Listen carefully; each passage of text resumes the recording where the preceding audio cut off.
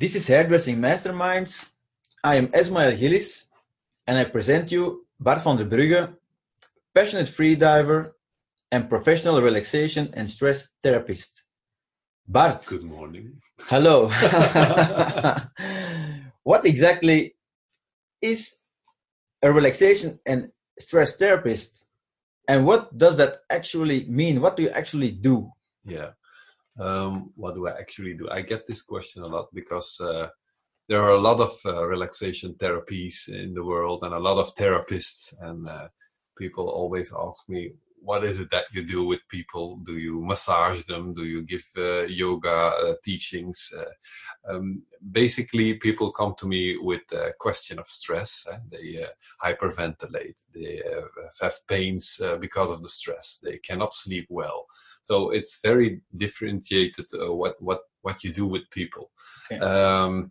And one of the main things that's important about my therapy is that people get in touch with themselves again, that they recognize that the problem and the solution of the stress comes from within them. Okay. And together with them, we go on a search to find out where does it come from, and where does it situate in the body. Yeah.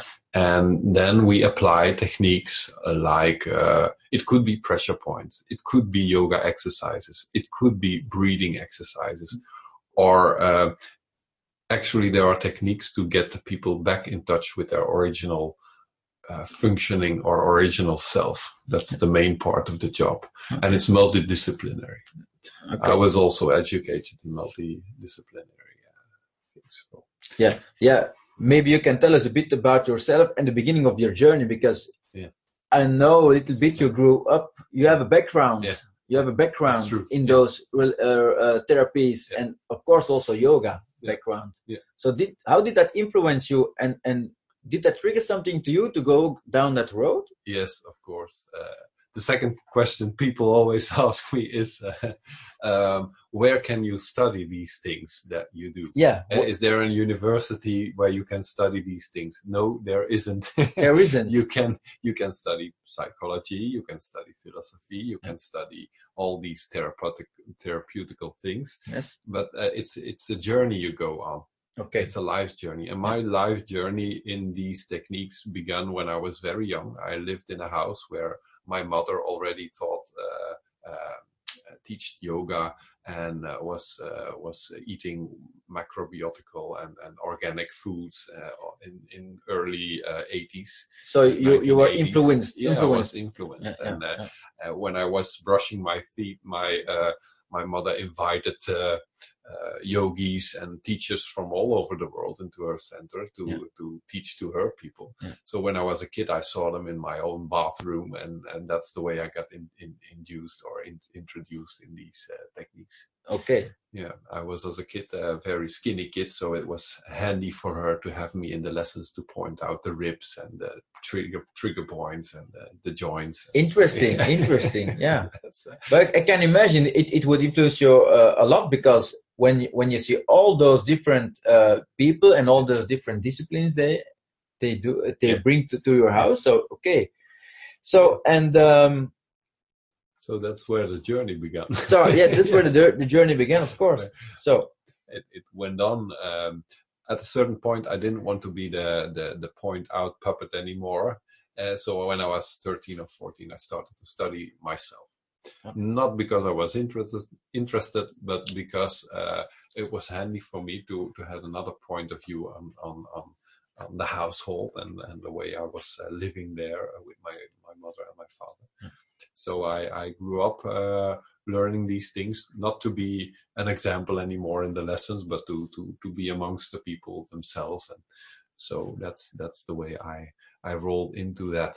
But when I was 18 or 16, I believe, I turned against all these techniques because I was fed up with them. I started to eat very Western food. I started to renounce these these alternative techniques. I went to McDonald's. I bought behind the back of my parents all these chocolates and things like that. Okay. So I studied also Western medicine and physiotherapy to know what was the Western part of all these techniques. Okay. And it's a totally different approach. It's a totally different approach. Yeah. And now we combine best of both worlds. Okay, and that's when it starts to get interesting. Yeah, that's when it starts to get original material. Okay, yeah. So you cannot study Eastern things only or Western things only or see it like an education. You got to dive into that and to explore these things. Yeah, yourself. Explore and experience, and at the same time you start growing. And at the same time you start growing and evolving. Yeah. Your intuition sharpens. So it's a development. It's a development. When I teach, I always tell people it's like painting. If you start painting, you do not have the feeling for the colors yet. But when you have enough hours behind a painting brush or a painting brush in your hand, you start to feel which color fits in which place, and you start to do your magic with these things. And I believe it's with hairdressing. It's the same thing. Yeah. Let's say that if you want to develop the hand, if we can call it like that, it needs a certain amount of work to get there. So you need that certain amount of work, and that work consists maybe from practice, study, combining of the two. And you must be willing to do the work to get to the point. Yeah. And it's when you're like, if you could ever reach that point, you get accomplished. That's the point where the freedom comes in. Yeah, that's true. See? Then you can do something with the creativeness. Yeah. I see in the beginning of my career, I taught a lot of pressure point techniques because I got educated well in pressure point and shiatsu and these things. And I saw a lot of people coming into the education program with a lot of basic knowledge and able to complete the exams. And I had to give them a certificate of quality. Yeah. But they did not have the hand.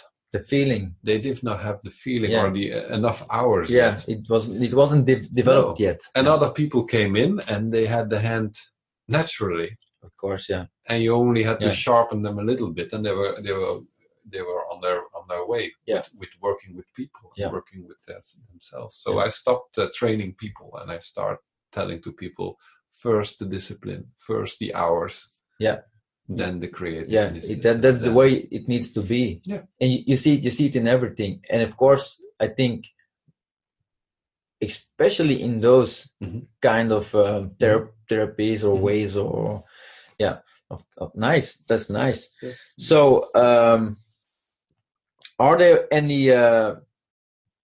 powerful experience you had that shaped the way you are now, who you are now? Did something trigger you, or did it develop naturally? Yeah. Yes, there are a lot of powerful experiences. I think everyone listening to this podcast will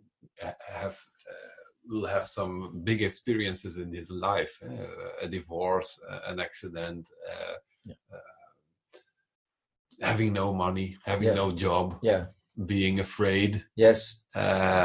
Fear and uncertainty are very big learning masters for developing. Yes, of course. If you can see it that way. Yeah. And that's one of the first thing I tell people: be confident that fear and stress and uncertainty are friends. They are masters. They are teachers. Yes. Don't be afraid of them, but keep a little bit of a distance.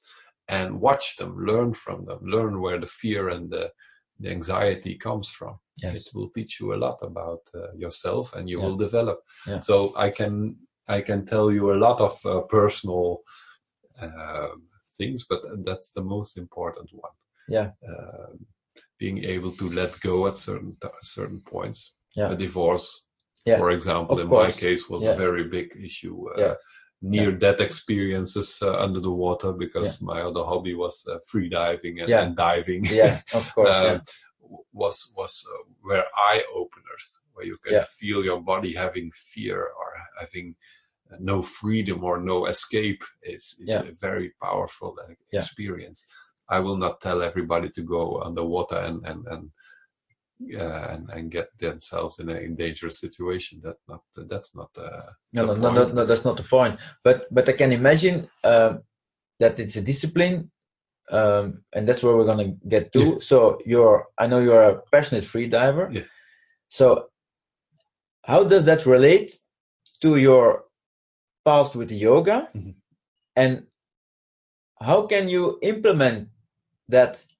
Because if you analyze fear or anxiety, especially fear, I think it's one of the most powerful emotions you can have in your, and it can block your body totally. Yes, it can block. And I think it's a discipline where it gets real. Yeah. When it gets real. Yeah. So how do you work around that? Yeah. First, maybe how I came to free diving is very interesting, because also that explains a lot of how it could work for somebody, how the magic of life could work for somebody. Yeah. I was always a scuba diver with on the family holidays. On family holidays, on personal holidays. Okay, yeah.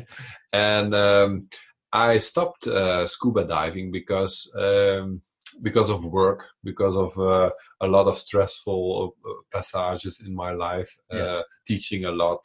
You do not have the time to practice your hobbies anymore. I also was somebody who wanted to make a big business and make a lot of money when I was young. So I was not always this relaxed. And you go in this life and you try to make the best of it and make a big business and make a very solid business, and you think that's the goal. You want to work to a big house, a big car, lots of friends, and at a certain point, parts of these things fall away. They fall apart because you cannot reach all these goals, or you do reach them and you realize that they're not the goal to reach. There's nothing. That's a realization on its own. So at a certain point in my life, I started doing the things because I felt the joy of doing the things. Yeah. The joy of being able to use the hand and create in your profession. It's the same. You can work to have a big salon, but you can also work for the joy of being able to cut the right thing at the right time. It's a very enjoyable thing. It's a kind of meditation. It's a meditation. It's a meditation. It's a meditation. So, but then at that point, when you start practicing that, the joy of your daily activities, if it's doing the dishes, it's doing the dishes. If it's cutting wood, it's cutting wood. Something magical happens. You meet people you wouldn't have met when striving for these big goals like money and big cars. You start meeting people you need. You start meeting people who evolve with you or create the way for you. So after like 30 years of no diving, I met my old teacher in scuba diving, and he stopped scuba diving and started free diving because he was 70 years old at the time I met him. At that age. Yeah, and he still teaches me. I still dive with him together, and he's now I think 76 or 70. Yeah, I'm not exactly certain how old, but I met him at a coincidental activity together. And he told me, "Hey, I'm doing free diving. I'm now a free dive instructor. And you should come." And I heard it, and I felt it in my heart. I should be there. Yes. And I went. Yeah. It was intuitively. It was intuitive. Yeah. Then the magic happens. You meet people at a certain point, and people call it coincidence. I think there's something like coincidence, but it's also something coincidental that goes in a flow when you are practicing the joy of doing your day. Yeah, it's like it comes your way when the time is there. It's a little bit steerable, I believe, but it's a personal belief. I cannot put it on. So I came there, and then he started to teach me yoga exercises. I was doing 30 years already. So I was surprised, and I told him, now you're going to give me some yoga lessons in the water. Okay. And indeed, we did yoga breathing, and we did relaxation techniques. I teach my patients, but I never combined it with going underwater. And I always was someone who likes to swim and to dive and to be in the water. I love the water because it's kind of a massage for yourself when you swim good or when you dive good. Yeah. It's relaxating also. And I discovered the total new therapy, and that's the therapy of breath holding and being without breath. The essential thing everybody needs to be standing on. Stand on his feet. Yeah, and to stay alive, of course, because when you get born, you breathe in for the first time. When you die, you breathe out for the last time. Everything starts and everything ends with a breath. Yeah. And it's beautiful. That's a beautiful sentence I read somewhere, and I never forgot it. Yeah. And it's also true in yoga. You start with the breathing in, then your exercise begins, and the exercise stops, and then you stop breathing out. So also in yoga, this is true, or in relaxation altogether. It's a rhythm. It's a rhythm. It's a rhythm. It's a rhythm. Yeah. And it's the rhythm where your body works also. Yeah. We will come to that later, maybe. Yeah. And so I discovered a new therapy for myself: the fear of breath holding and not being able to go on the surface and to breathe, but to cope with fears and cope with not being able to breathe. It's a very powerful lesson, and it teaches you a lot of about humility towards life and towards your own body and your own limitations. Yes. And it's not about going deep or having your breath hold for 5 or 6 minutes. That's not important. But it's important to do the practice. And it's lovely to do it in water when you like and you love the water. Is there a kind of moment when you need to go totally in the confidence and you lose control on the situation, or is it otherwise? You get confidence and you keep control. Yeah. Because I can imagine when you're in the water. Yeah. Okay. You have a certain amount of time. Yeah. When you hold your breath, and then your body starts to give signals. No. Yes, true. And so that's a process. Yeah. It's a two-way path.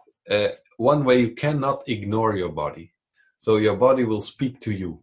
Okay. And that's for me the important part. Yes. Because I believe we do not listen consciously enough to our bodies. Yeah. So it's a very powerful practice to learn how to listen to your body. Yeah. When you do fitness exercise, you can strain a muscle. Or when you do yoga, you can put your legs behind your head, but you can strain a muscle. Yeah. You can sour your joints, or you can have. When you run or box, it's the same thing. But when you run underwater and you you hold your breath, you cannot trick yourself, or you cannot push yourself too wide, because the signals in the body are getting so strong. Yes. That you need to breathe, or you need to react. You need to listen to these things. Okay. When you go further and you practice more professional in free diving, you can cope with these signals of the body. But then it's important to respect them. If you do not respect the signals and you can cope with them, you can go so far that you are going unconscious and drown. Okay, because then you lose control, and then you lose control. Then your body takes over again. It stops. Yeah. It goes into shock. Yeah. It blocks you out, and it's finished. Okay. Certainly under the water. So people, please do not go alone in the water when you do these things. No, of course, it's very important. Because some people do not recognize when it's time to respect the body. Yes. So that's the second important part. It's a mental thing, and it's an emotional thing to respect your own body and the signals that it's giving. So when you're in the water, do you like when your body gives the signals, do also the emotions start coming with that? Yeah. Because it's like a pattern you see often. So when you're not in that kind of situation, you have more freedom. You can get a signal from your body, and you can immediately create like a mental construction around it. You have the story of the emotion. So, but how does that work when you're in the water, when you're in another situation? Especially for these fear exercises underwater, it's like this. People have a mental blockage when it comes to fear, and when you do things for the first time, you will stop. You will listen to the senses and to your body, but you will stop earlier than the possibilities of your body. But when you start practicing a lot, you notice that there is a certain fear that blocks you from working further with your body. Yes, and that's the work you need to do under the water. Work so much with your body that you can lift the mental and the emotional blockages. When you are stressed, last week we are rebuilding our house, and it was a very busy week. And then when you go diving, there is a lot of stress and a lot of tension in the body, and your performances will be less good. Affected by it. Yeah.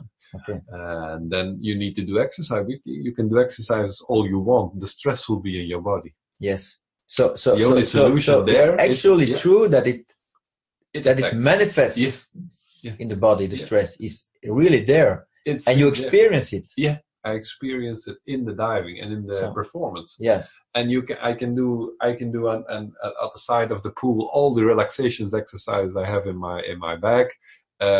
It doesn't matter. It will help a little bit, but the stress will still be in my body, because I have to do actively something about why the stress came in my body. Okay. You cannot do this like a medical trick, like a pill, and the stress disappears. It disappears. No. It's in your body until your body hears he is prepared or she is prepared to solve the problem where the stress came from, and then the stress level dies out or slows down or diminishes in the body, and then you can go again. That's an experience. That's my personal experience in my practice also. People only heal from stress-related issues when the body feels that there is a solution for the stress. It's the same with burnout. Yes. It's like, because I think for stress-related conditions, isn't it that let us say when it manifests itself, when it manifests itself, you have already a history beforehand, and I think it's mostly because you're not aware of your body and the signals that it can build up to a certain point. True. So you're not aware of what's happening, and you keep going on that autopilot. So, and then on a certain moment, the body speaks, and you can't ignore it anymore. And then you're in a certain situation. Then we all go to church to pray or to. That point when you say, "Oh, okay." That's true. And that's a bit my work. That's the way that's the reason why I do this freediving. It's perfectly. It's a perfect measurement of how am I? How am I? Yeah, it's like a barometer. Yeah. And it's the same with when I do yoga. I practice yoga each day. It's to get more flexibility in my thorax or in and everything you need. But it's also a mental gathering with myself to hear or to feel how is it with me today, and not to be frustrated because it goes better than the day before. No. It is like it is, but it's good to hear. So you work with the truth.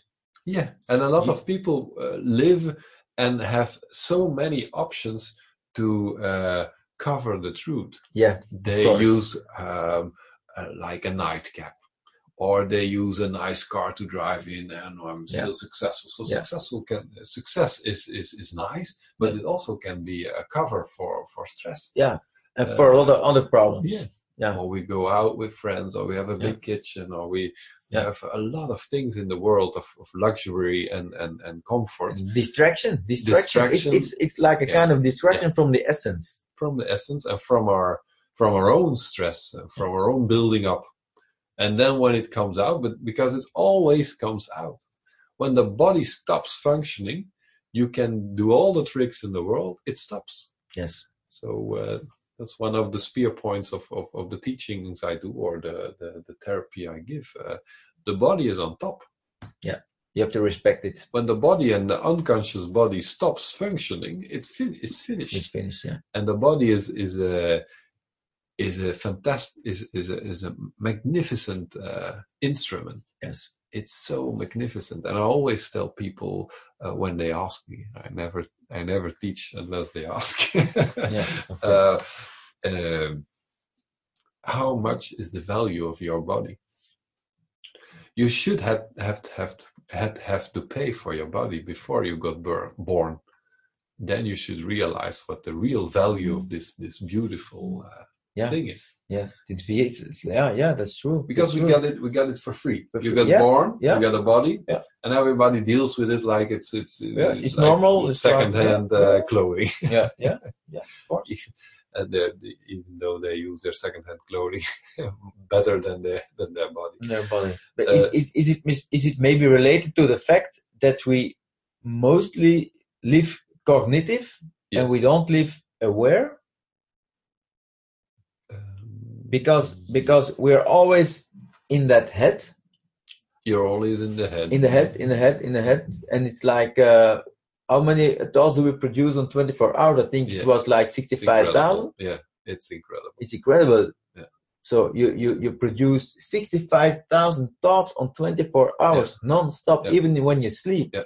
So, and you repeatedly, 80% of the time, you think the same things.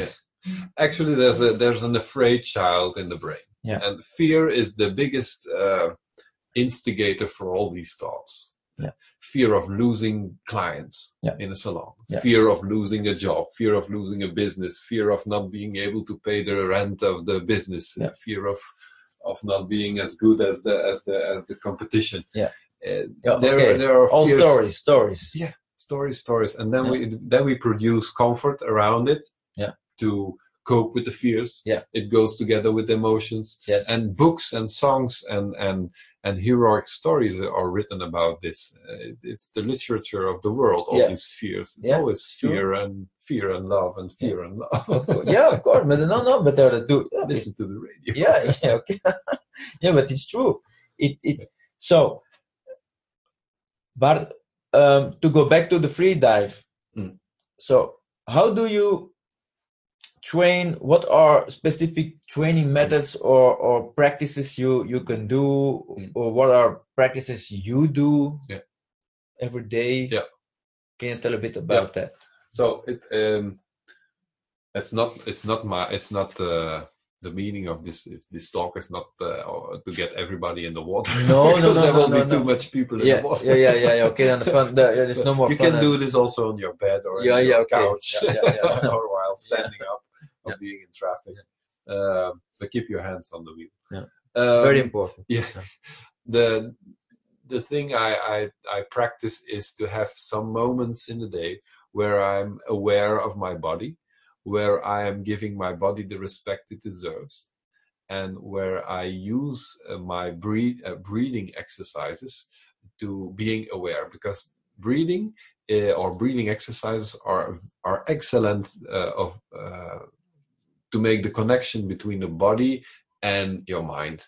And when you can give your body the attention that you normally give to your work or to your desires or to your emotions or to your own thought and thinking processes and fears, then the body feels like it's given a gift. it will give something back. It will give peace back, a calmer blood rate, calmer blood pressure, less stress hormones in the blood. So it gives you a present, because it likes to have the attention, the full attention of your brain. The body likes this, because when you combine the body and the brain in one powerful exercise, it functions best. Yeah. So in a fearful situation or in a car accident, when you're consciously aware and relaxed in the body, you will have less aches and pains after the accident. Yes. I'm speaking of a light accident. Yeah, of course. Yeah. So there is a difference.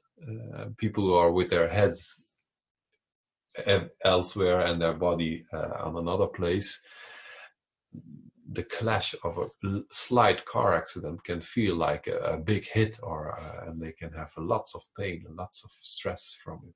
So my routine is having a few times a day, like 2 or 3 times, just sitting and letting the impressions of what I'm seeing, like nature. I prefer nature. Go sit and watch a tree or a flower or the garden. And not a nice cut garden with nice Zen plants in it, but some wild nature. Yeah, wild nature. Everybody can find wild nature. If you cannot find it, just pick up the cat of the neighbors.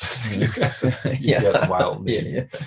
And just watch it without judging it or without having an opinion about it. Yes. Is it an ugly cat or an ugly tree? It's not important. No. It's just nature, and it's shaped. It is shaped like it wanted to be shaped. Yeah, like it's meant to be. Yeah, like it's meant to be. Yeah, and just watch it, and then slowly start to breathe in and out, and that already calms. Yes. Sometimes that's the only time I have, and this is the exercise. I sometimes I do it for 5 minutes or for 10 minutes. It's a short practice. You could call it meditation. You could call it mindful watching something, but it works very well. Yeah. And when you're good at it, you can practice it also while working with clients, because these people sitting in front of you, they're just like the tree you watched outside. Yeah. They're just formed by nature, by accidents, by things colliding together. Yeah. So you can even get the peace of mind out of watching these things without judgment, so that's the first practice I do. Yeah. Other practices are a few times a week I do my own yoga practice. Yes. Stretching or running barefoot through the woods. That's another nice technique I do. Yeah. Because it also it gets you aware of the ground you're walking on. Yeah. And it helps you to run without injury. A lot of people are afraid running barefoot, but actually your feet are getting stronger and more flexible and more flexible and stronger than when you put your shoes on. Yeah, because shoes are an invention of the last 200-300 years. Of course, they're not natural things. No. 10,000 years ago, they did not have these Nike. No, sorry, they did not have these shoes. These shoes, with the soft air cell but stoppings or soles. So, but that's not the issue. The issue is running lightly. You have no weight of shoes, but getting stronger in joints and running more naturally. Yes, and combined with a good breath. You do not have to run marathons, but you will enjoy a very good condition and a very good physical health from this, doing a few times a week. Yes. So I combine it also with stretching. You do not have to do yoga. You can do any stretching as long as it with a calm, relaxed breathing. Yeah. So when are people ready to do all these things? Or do you have to see it case by case, and do you have to? I think they are ready to do all these things because there is so much already of practices and teachers. And there's so Pilates, many. There are so many things, and you can do all these things. Yeah. But when you do them consciously, in love with your own body, yes, and that's an important one. In love with your own body. Yes.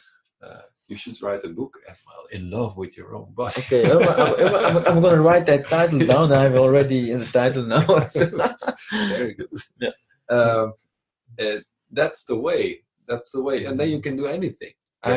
Last time I had somebody with stress in my practice, and he was a bodybuilder, and yoga this, yoga that, yes, yoga, and he tried some yoga, and he still does yoga because he enjoys the breathing. Yes, but he practices while lifting weights and pushing weights. He practices with his with the love of his body and the breath. And breath retentions. Yes, that's some other tip I wanted to give. Breath retention is that also like a technique you use to do the free diving? Yeah, that's a technique to breathe up.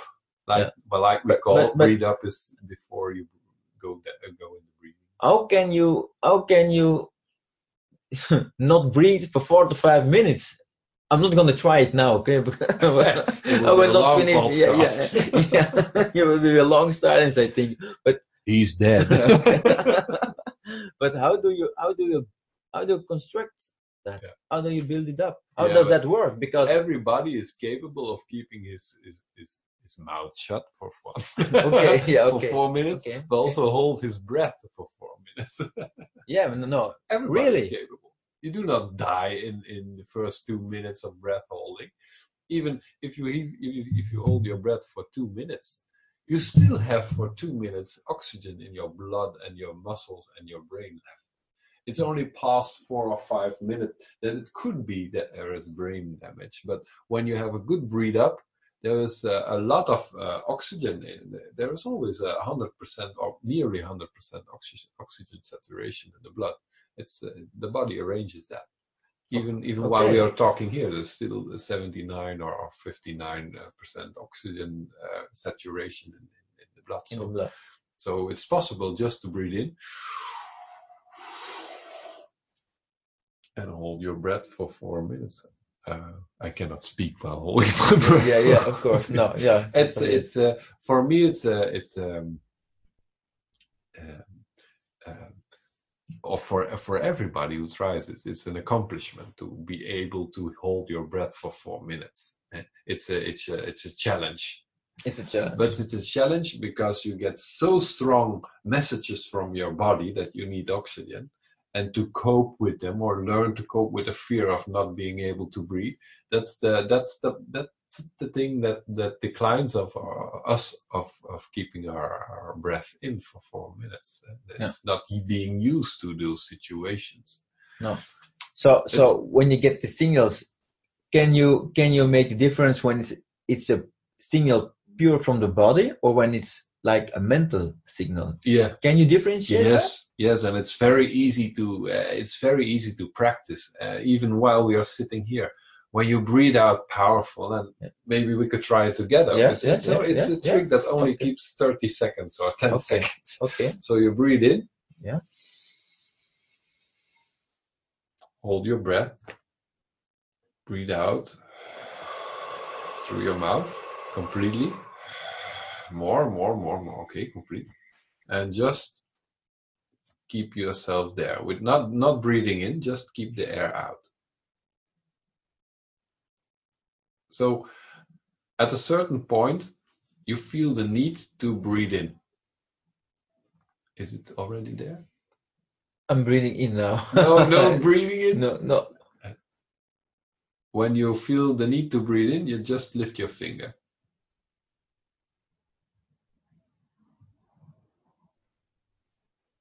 Okay, you've left his finger. That's a psychology. That's a psychology needs to breathe in.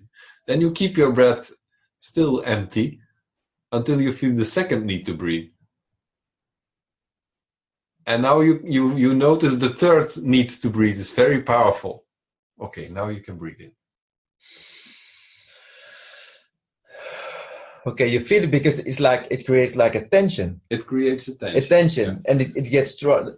The first time it was not that strong. The second time stronger, but the third time it was really strong. Yeah, it's really strong. Strong. And it keeps getting stronger. Yes.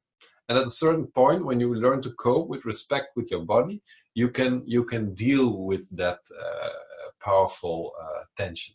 Okay. It's not meant to keep your breath in for 9 minutes or 10 minutes. There are world champions that can do that, but that's a sport. Okay, that's okay. The competition. Yes. And it's not necessary to do that.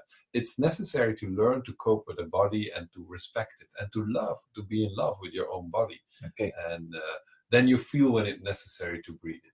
And with 4 minutes, it's no problem. The exercise we just did was to get your attention to the need to breathe. There are 3 powerful needs to breathe. The first one is always a question. You ask yourself, what am I doing here? Why am I not breathing? I think I need to breathe. It's the first psychological thing. The second thing is, it's quite long that I'm keeping my breath out here. I need to breathe, I think. It's still psychological. And the third one follows quickly, because the second one triggers the psychology of it, the physiological tension. So the third one is a more physical. You feel the tension in your body. Yeah, and that's the point. And it's strong. It's strong. That's the point where the emotion or the thoughts trigger the body to have a breath reflex. Okay. So the third one is the one that's interesting, because there your brain tells your body, I need to breathe. And this third reflex, when you practice it a lot, you get confident in your own body, you get relaxed. It's postponed, so it will postpone more. Okay, and that's how you can prolong time and build it up. Build it up a little bit, and learn about your own relaxation. Learn that's not abnormal to have the need to breathe. And I was doing an exercise, and in the club I'm training, there's a lot of competition. Everybody wants to keep their breath out for 6 minutes or breath holds, and they want to do all these European championships and things. Okay. And we went down, and the point was 3 minutes 30 to keep our breath for 3 minutes 30. But after 2 minutes 30, I felt in my body I was too stressed to do the examination within myself, doing the breath technique or the need to breathe technique to dance with myself. I was too tired, and I came up, and everybody was surprised. Why? Normally you do these 3 minutes, and now you do not do, or normally do this 5 minutes. But why should I fight when I feel I have no energy to discuss with myself or together with myself? It's the same with any yoga exercise. When I'm feeling tired, and I'm not going to do strong poses and try to push away the tiredness. No, my body tells me I'm tired. I need to rest. That's totally a different approach than, for example, the approach that whatever happens, we still keep going to reach that goal. That's interesting. Yeah. Yes, true. It's different approach, because here you're very aware that at this point you could reach it, but you feel it's not the right time to go further. It's true. Yeah. So then you stop. Okay. That's also a powerful one, because that one prevents you from doing stupid things, I think. Yes, or go over. Yeah, that's the awareness. The edge. It's the awareness. Natural edge, maybe. There was a guy in my club. He was doing 100 meters dynamic swimming without breathing.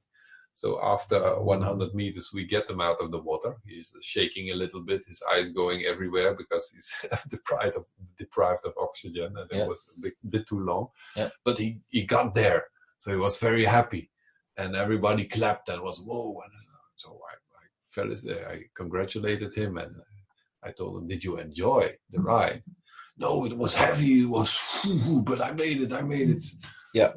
What's the fun of making it when you did not enjoy or learn about the ride? Yeah, and the only thing you learned about the ride was painful, it was heavy, and it was strong. Yeah. A lot of people experience their careers the same way. The same way. That's correct. Yeah. Yeah. So you should ask yourself each morning or each evening before you lay your head down, did I enjoy the ride today? Yes. That's true, Bart. That's true. And did I search for the point where I sharpened my creativeness and where I loved myself and I loved every hair I touched? Yes. And that's the meditation of it, or that's the only practice you need to do. Yeah. Yeah. But it's a powerful one. Yeah. Because it goes directly to the essence. Yeah. So it shuts down all the clutter. Yes.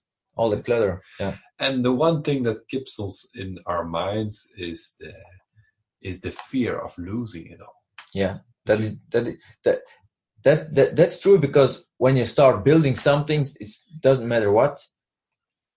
On a certain point, that fear comes up. Yes, true. Because you look around and say, "Oh, what did we do here?" And then it's like you turn the page, and then there's in big, okay, what if? Yeah. And you start again all that mental construction around it. Yeah. I advise people to start practicing with little things, like trying with the dishes, trying with your whole household. Do not play with your career at once. No, of course, yeah. But try with little things. Yeah. An experience. Yeah. How can I practice this with the love and the awareness of the enjoyment of doing it? And when you cannot find the enjoyment, stop doing it and start practicing with something else. Yeah. Start practicing with things you love. And I hope you only do things you love. I hope you do not do things you do not love. Yeah, but that's often it's also a difficult decision to make, because sometimes you have to do some things done. Maybe you don't love them, but you have like the discipline to keeps you on track, and you do them. Yeah. But yeah, it's like maybe they also always say it's like a quote. I learned from Jocko Willink, who's also a nice guy to discover. What do you say? So discipline equals freedom. Mm-hmm. It's like a saying he uses all the time, and I find it interesting because at the same time you find like a paradox in it also. Mm-hmm. You see, mm-hmm. Okay, discipline equals freedom, but discipline also means doing things. Or is it more imaginative that you think I don't like it? I think it's a big picture, love. When you like to eat or you like to enjoy food, it's. I will recommend you that you learn how to cook, even if you do not like the work of cutting carrots. But the big picture is you have a nice dinner and a nice thing to share with people you love. That's the big picture love. Yeah. But to get to there, you have to do things that have to be disciplined. You cannot cook carrots for 2 minutes and then put them in the dish, because the dish would not taste right. Yeah. So you have to do these carrot cutting things. Yeah. And you do not like cutting, because that's a little discipline. Yeah. So there is a big thing, love. Yeah. You have a view of the art of hairdressing. It's a big love. It could be a big love, but there are some little disciplinary things you need to do to being able to get this going. Yeah, of course. Yeah. Those are the things that you can practice with. Yeah. Ask yourself, why do I not like to cut carrots? What is this thing that objects me? Is it the repetitive movement? Is it the smell of the carrot? Is it in your business? It could be. Is it this customer you do not like? Why do I have such an? What's the cause? What is it? Because it's this person is like a tree. Yeah. He was formed like a tree. Yeah. He talks like he was formed. Yeah. And it's you cannot cope with it. Yeah. Why do I cannot cope with this? Yeah. So you that's interesting, because you go inwards, you go back, you go you don't go searching it on another place than within. Yeah, it's true. Yeah. And a lot of these things come out also in Buddhism, but also in Hinduistic things in Hinduistic philosophy, in Muslim philosophy. Yeah. These are the very ancient paths that have a long history and tradition, and also a long history of research. Yeah. And these religions or these philosophy also touch these knowledges. But I like to simplify it and not be not to throw in big terms or big philosophies. I like to simplify it. Yeah. Just observe yourself, ask yourself these questions. Yeah. It's interesting. Yeah. And ask yourself when you're relaxed. Do not ask yourself when you're stressing to another job. Just stress to your next job and do the job. Yeah, of course. Yeah, because it's always listening to that body, no? Yeah. Listening to that body. Yeah. And be and not judgmental towards the outer world. Yeah. That's not the point. Is not to get everybody in. That's also not the point of it. When somebody comes in and it's very annoying, you can start asking yourself, why do I experience this as annoying? But you still have to cope with it. You cannot let him ruin your salon. No. You kick him out. Maybe that's an option. Sorry. No, it's not. So okay, but I have another question that was earlier on my mind. Is okay. Back to the free diving. When you're in the water. And you have this mechanism going. You also have to cope with the coldness of the water, no? Yeah. That also something that affects the process in the body? Yeah, in a positive way and in a negative way. So when the water is cold, you could get fear of cold water, and then the tingling it gives you, or the pain maybe. Or the shock reaction. But on the other hand, cold water gets your blood rush down and your heart rate down. It affects your mammal reflex, they call it. So you have a normal prehistorical mammal reflex in your body. Yes. From the times when we still lived in the water, and it gets you in a diving mode. Cold water. Yeah. Okay. So I always use cold water before I go in the water to call up my wrists and my face, so the mammal reflex comes up and I'm used to the water and my body is able to be in the state of this. Yeah. I use cold water also as a technique each day. I know you shower cold each day. Yeah, that's true. Yeah, I started doing it. Can we tell this to people that he showers every day? Yeah. I do this really. And in the beginning, I did say, "Oh, what am I doing?" Yeah. But now I really enjoy it. Yes. And it's like when I get up in the morning, it's like the first thing is in my mind. Oh, I'm gonna do my shower, and it's also interesting. Right behind the moment you stop with the shower, so you click the water off, and then all these feelings you have in your body when you're aware of it, it's like you've waken up your whole system, and your mind gets so. Do you experience that? Yeah, of course. Yes, I do. It's a technique I teach a lot of clients of me. Some people come in and they say, I do not feel my body. I do not feel how it is with my body. And then I teach them to get to do cold showers and to use breathing, not to experience the cold as much. So you can do a powerful breathing. That's breathe in through your nose and powerful breathe out through your mouth, like. And it's a good way to cope with reflexes that of your body will react to the cold water. So you can gradually spray your arms, then one leg, then the other arm, then the other leg, then your belly, your genitals, then your chest, your neck, your back, and then you're under the cold water. It's not something you die from.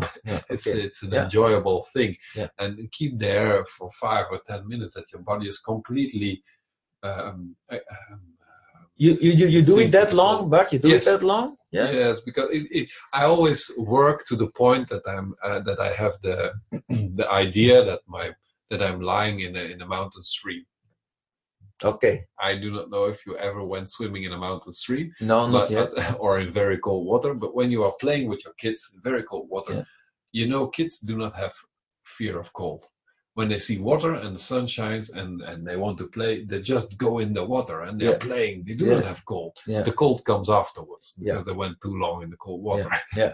So it's the same with you and cold showers. When you go under there, you try to find the point to where the cold is not affecting your emotions or your fears anymore, but it's enjoyable to be there because you're like under a mountain stream. Yes. And when you come out, your body has reacted to the cold. It's vasoconstricted, so the blood is going to the center. Yes. When you do a good breathing before you go in the shower and during the shower, you get good oxygenation in the blood, and it brings oxygen. When you come under the shower, it brings oxygen to all the peripheral parts of your body, and that's the tingling feeling, that's the sensation you feel. It's a very old technique. In 100 or 200 years ago, they did a lot of cold therapy, but it got a bit under the dust through the industrialization and the medicalization of our world.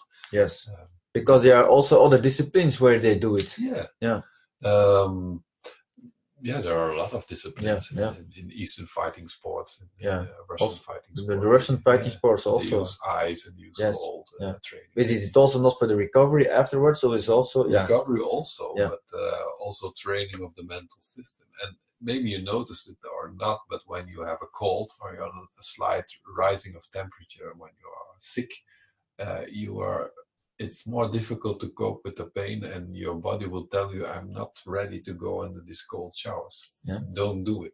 It's also a good barometer to check how is it with me. When it's easy, you're feeling good. But when it's heavy, you're tired maybe, or you have a lot of stress in the past week. So it's also a good, good measurement. So these are techniques we use to teach people. I think it's a good one to get starting to be aware of your body. And you get a fit body of it. Of course. Hormones. Building hormones are floating in your blood.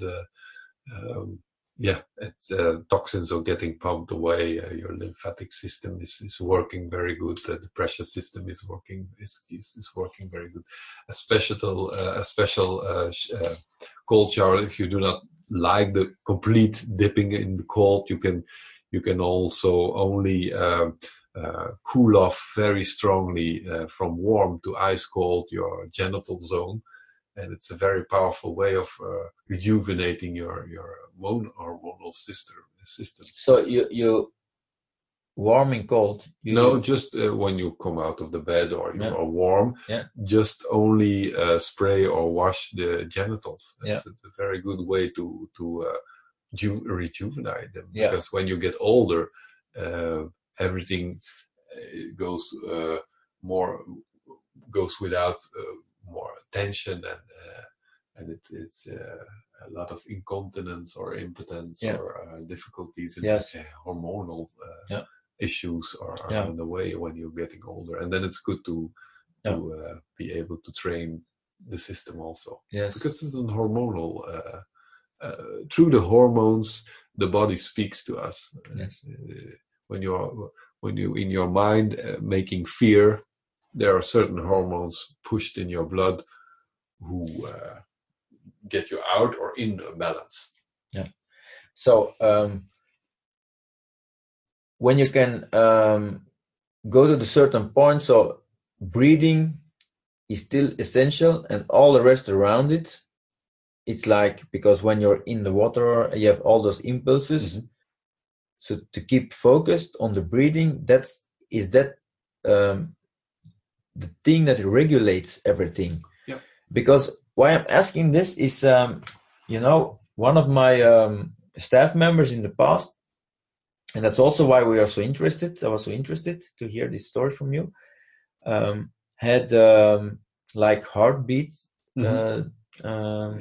issues.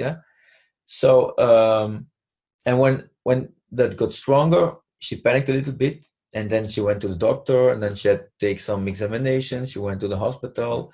Okay, it was a whole protocol she has to follow. But the result was that she didn't have any heart problem because she has a very healthy heart. But she started breathing for a long time wrongly. So like she was hyperventilating. Mm-hmm. And that caused also the tiredness. Mm-hmm. She was fatigued more rapidly. And of course, it created like a sort of heart rhythm disturbance. Mm-hmm. So the importance of breathing, like you say, you can bring it back to all those little moments in the day. Yeah, it's there are two things: the attention and the breathing. Yeah, and when you combine the both, you have a very powerful practice for yourself. Yeah, to being able to cope with moments of stress and being aware of how much level of stress and fear or tension there is in your body. And when you build up this tension, like you mentioned a few minutes ago, you build up the tension and certainly it pops out where you did not expect it. And mostly at the time that it's not comfortable to experience it, and in a very busy crowd, or just at the moment you are doing something very important, you block out, or you have the feeling of a heart attack. Yeah. Then when you practice daily with breathing, I'll do a little exercise to help you or to teach you a little discipline that you can do while standing up. Then you can control, but control is the wrong word, because you cannot control your body. Then can you work with your body together to being able to limit the effects of these things. But when you practice with it, you will not only be able to limit the effects, but you will recognize it before it comes to play, or when it starts to build up, because you're aware. You're aware.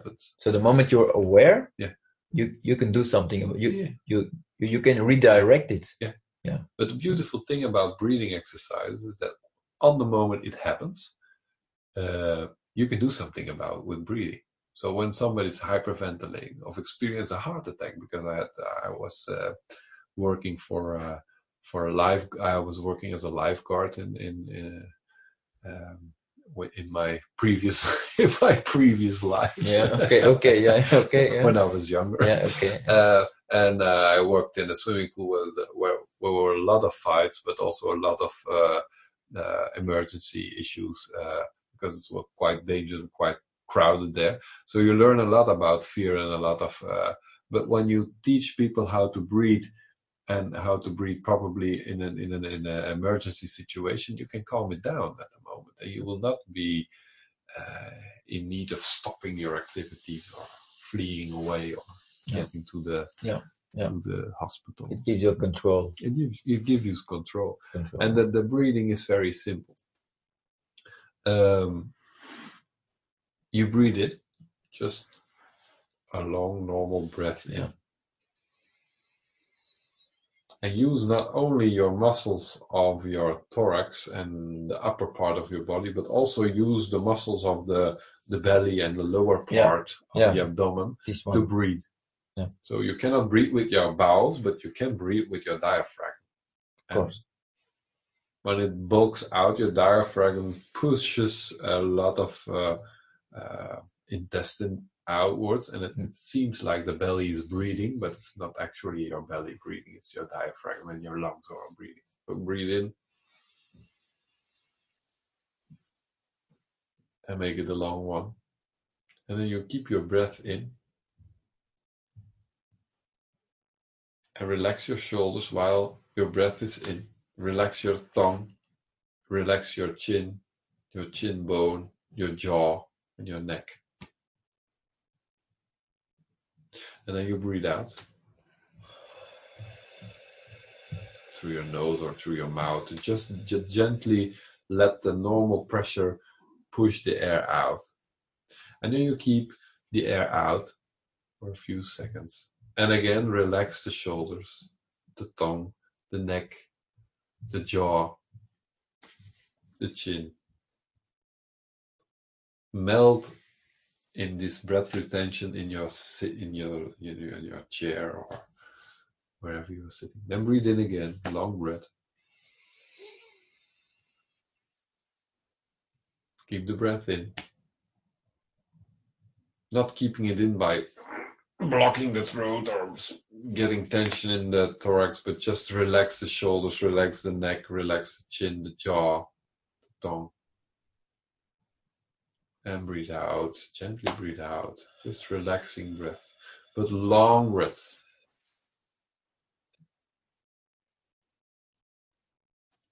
Relax with no air. Breath retention, lungs empty. Relax. Do not be afraid. You're able to breathe in, so there's no problem. Relax the jaw. Breathe in again.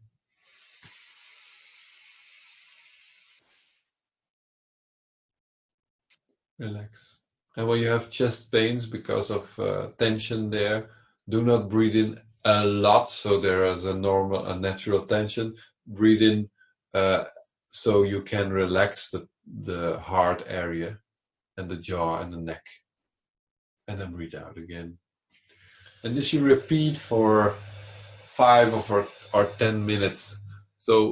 And you will notice that the nervous system will calm down, blood pressure harmonizes, heart rate goes down, and the hormonal system produces again relaxing hormones, so the system relaxes, and this gets the ideal chemical process on the way to relax the heart muscle and the tension on the thorax bone. I'm not English, so I'm losing my chest bone. The chest bone. Yeah.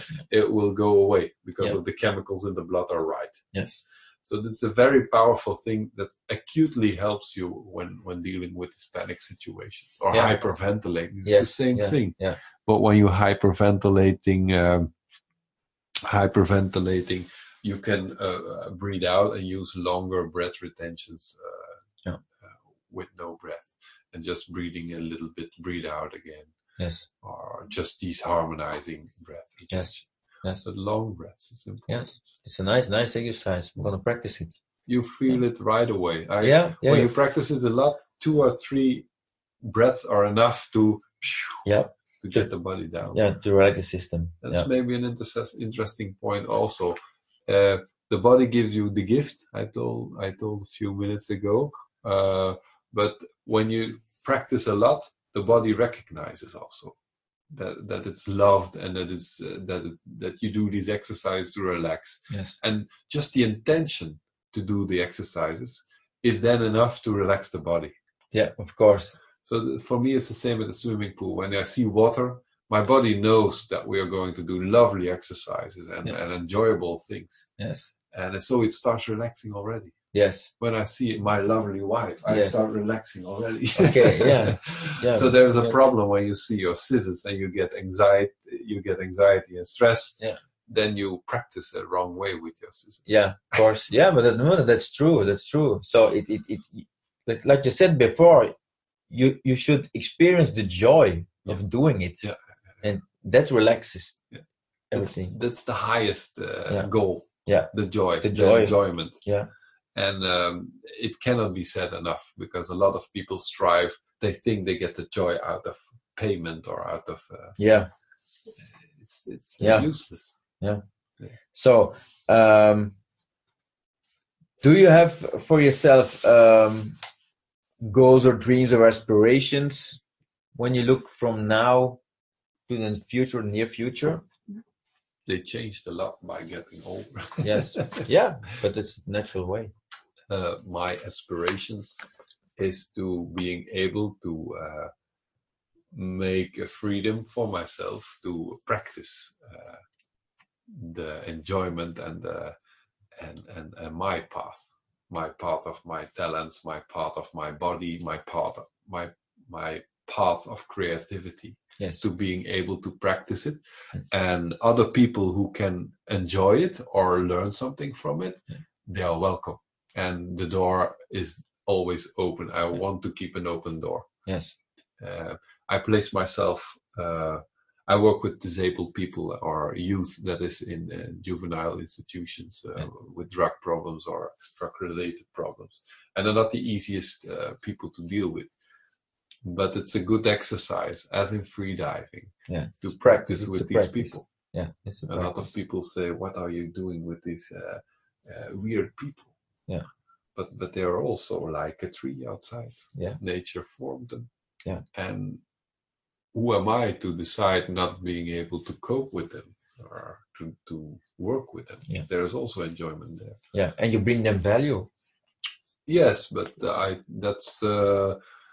that's not the main goal. I think when they feel the enjoyment, they will have the value either way. Either way, okay.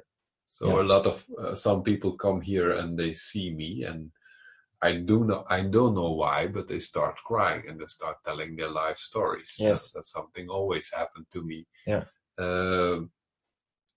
that's not because of me. Maybe it's because of they feel they're in a place where they can release a little bit of tension. Yes, and it's okay. Yeah, I do not want to make a goal out of it or advertise it or no, of course. It's your way. It's your way. It is your way. Yeah, and it's a laughing way. Yeah. So, what are you grateful for, essentially, in this life? I'm grateful for the discovery that I'm a part of.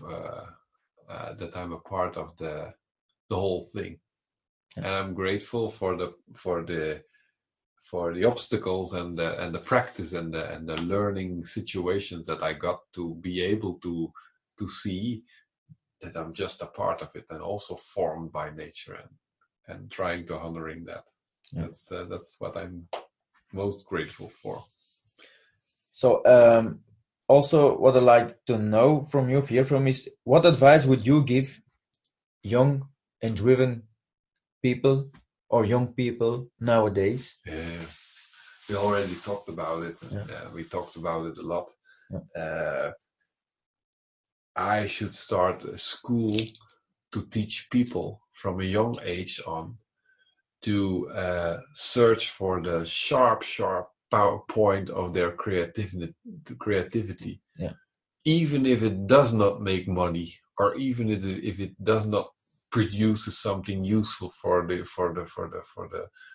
society nowadays, like it's meant to be at TV or in magazines, but to practice and to sharpen it and to search for the enjoyment or the lightness of the joy. Now we are speaking in very new age terms, but for the enjoyment. Yeah, that's what I would give young entrepreneurs, and to give them also the courage to do this. Yeah, to invest in things that their heart bleeds from joy. Yes, even if it does not look like a right investment. Just invest, because the enjoyment you get out of doing these things will earn you a lot of money. Yeah, I heard stories, and I heard them in my practice also, of young entrepreneurs who worked their butts off, but did not find the enjoyment in the things they were doing, but then threw everything away and started just doing what they love, and they make beautiful lives and beautiful earnings. Yeah. And then they learn not to spend it on beautiful cars and boats and yachts, but use these beautiful cars to learn people how to do the same. Yeah. And it gets more beautiful, I think, on this earth. Yeah, but that's true. That's true. Nice one. So, nice one, Bart. So I'd like to thank you for this interview. Yeah, thank you. And of course, sharing this tremendous gift of knowledge with our listeners. Yes. So, the knowledge was already there. Okay. We discovered it again, maybe. Okay. Nice. Okay. Thank you anyway, Bart. Thank you as well. Okay. Until the next time. Bye.